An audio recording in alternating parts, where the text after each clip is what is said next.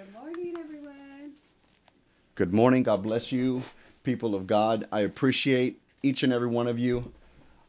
We just want to say God bless you for each and every person who will be joining us and who will hear or see this video later. This is Valor Ministries. I do have my beautiful wife here this morning. Good morning. And what a pleasure it is to get here Yes, before you.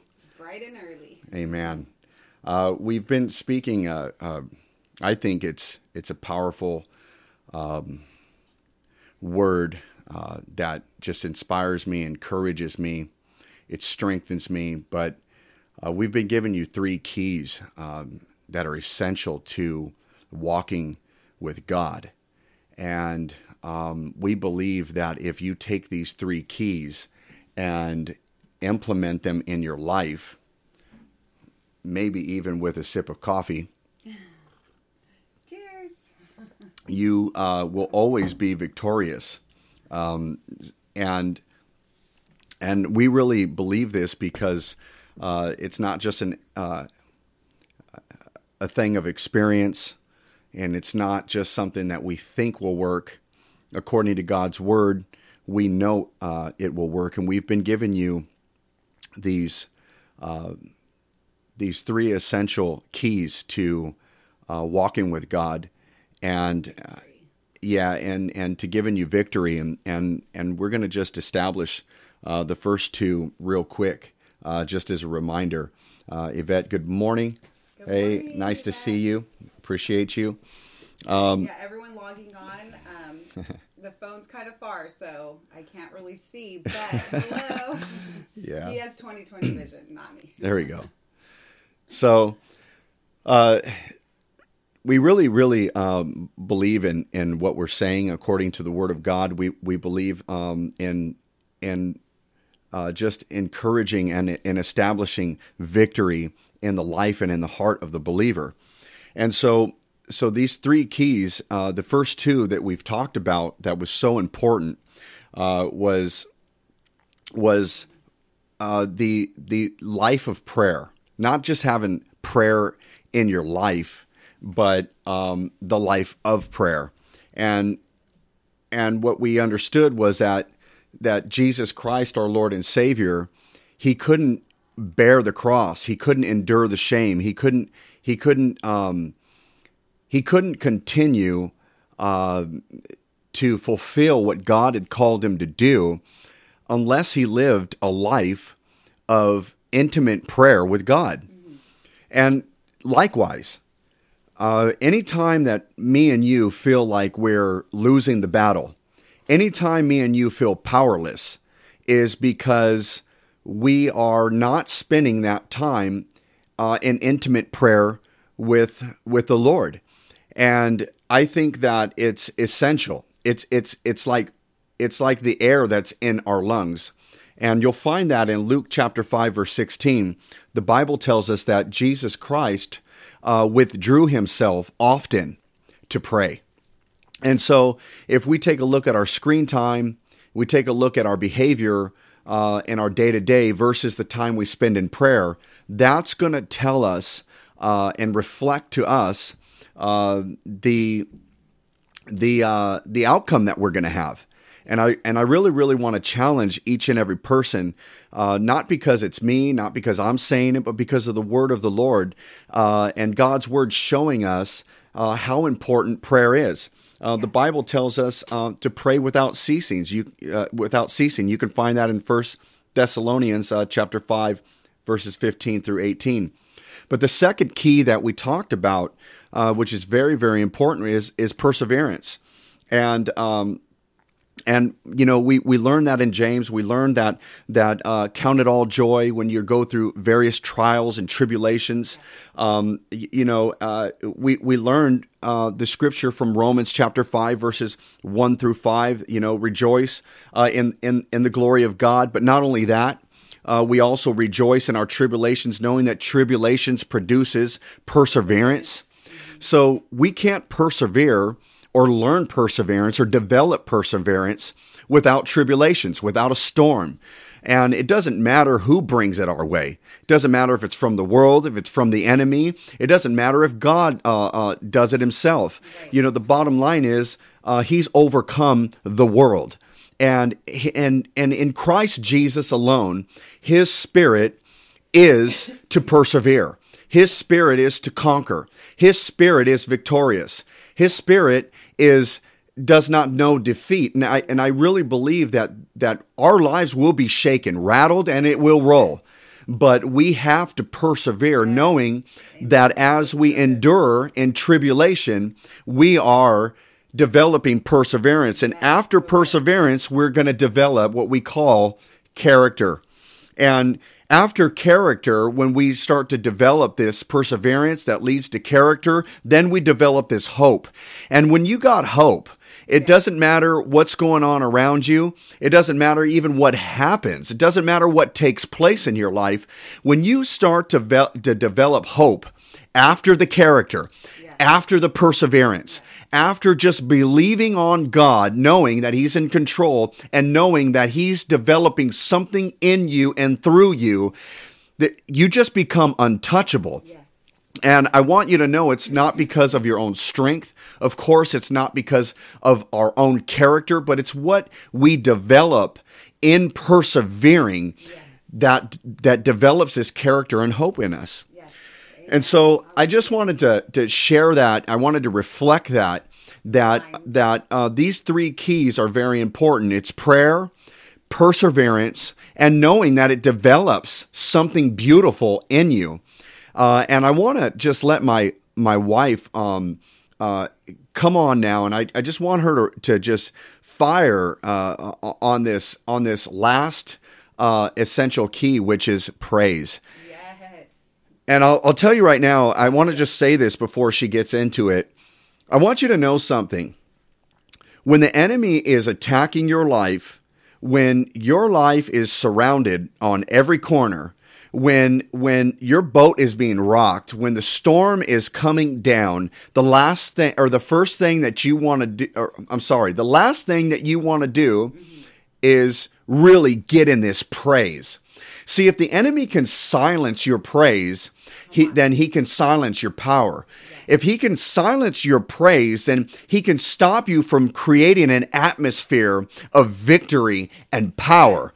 And what I want you to understand is that these trials and tribulations in our life actually are given to us to create an opportunity of praise.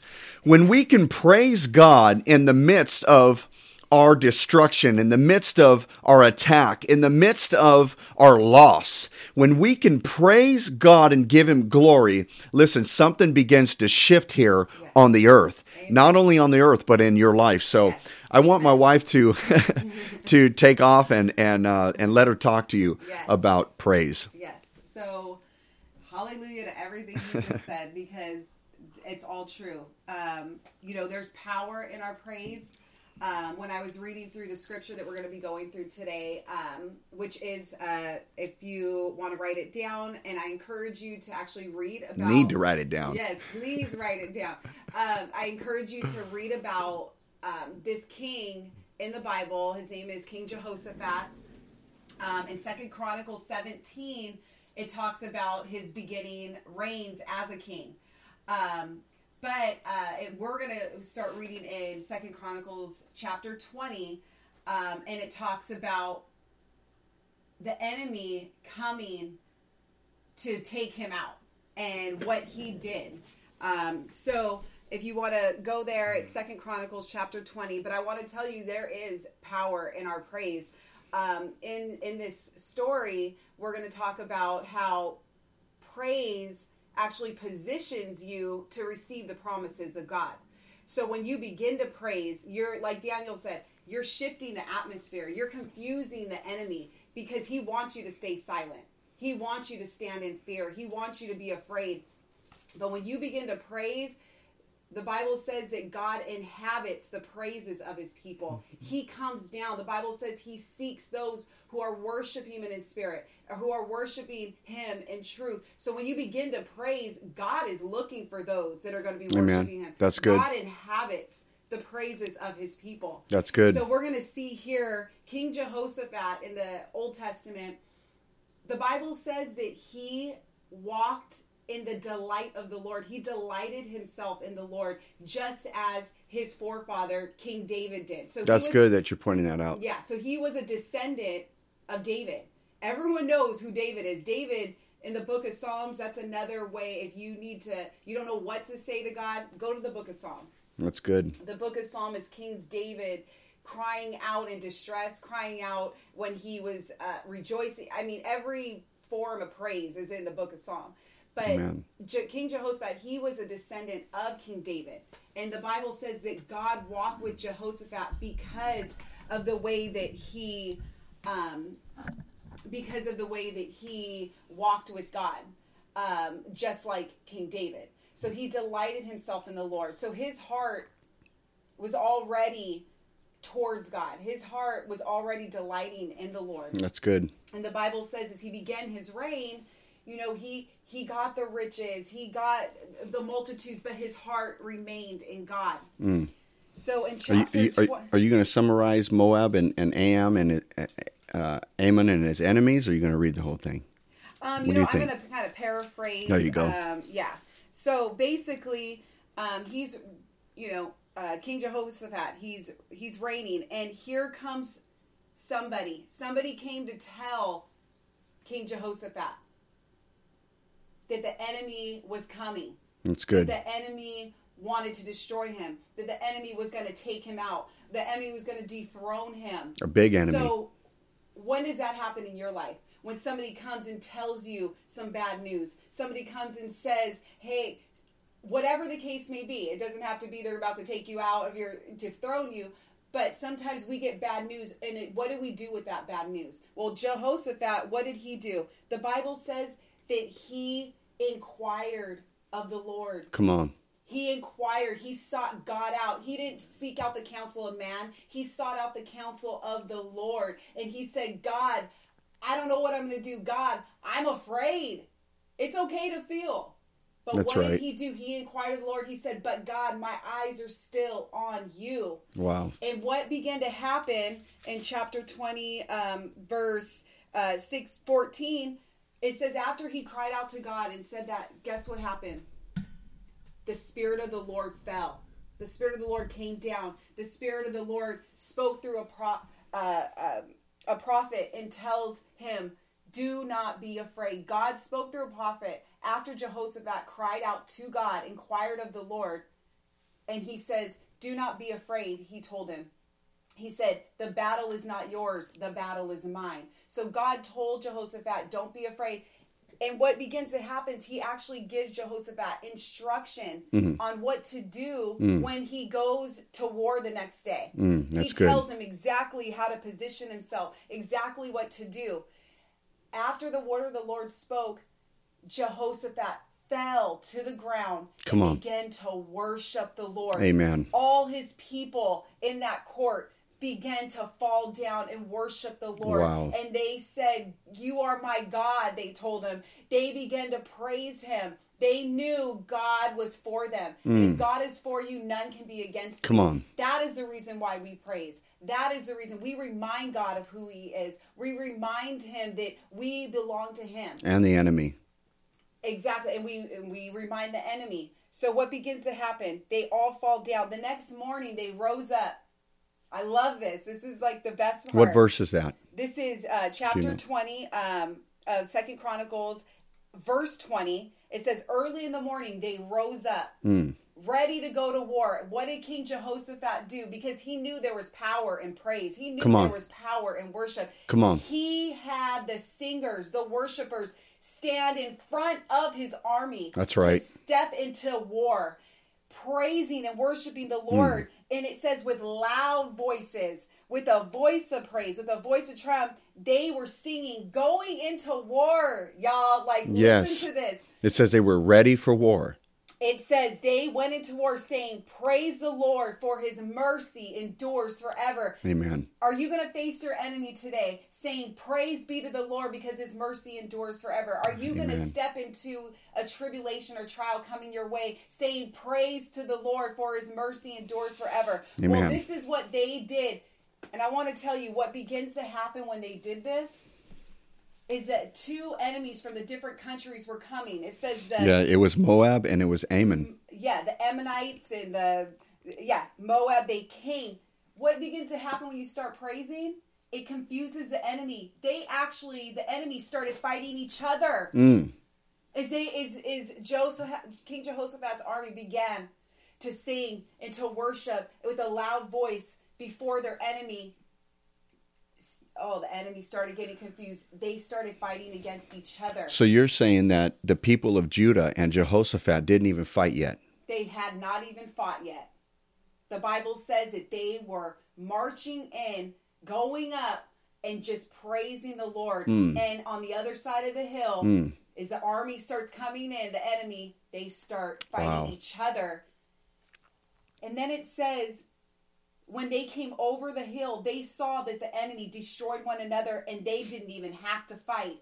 Wow. They did not even need to fight. Wow. And the Bible says that they went and they took their spoil, they took their weapons. The best of what they had. The best of what they had. And they came back to their land. And what did they do next? They began to worship God. They began to praise Hallelujah. God.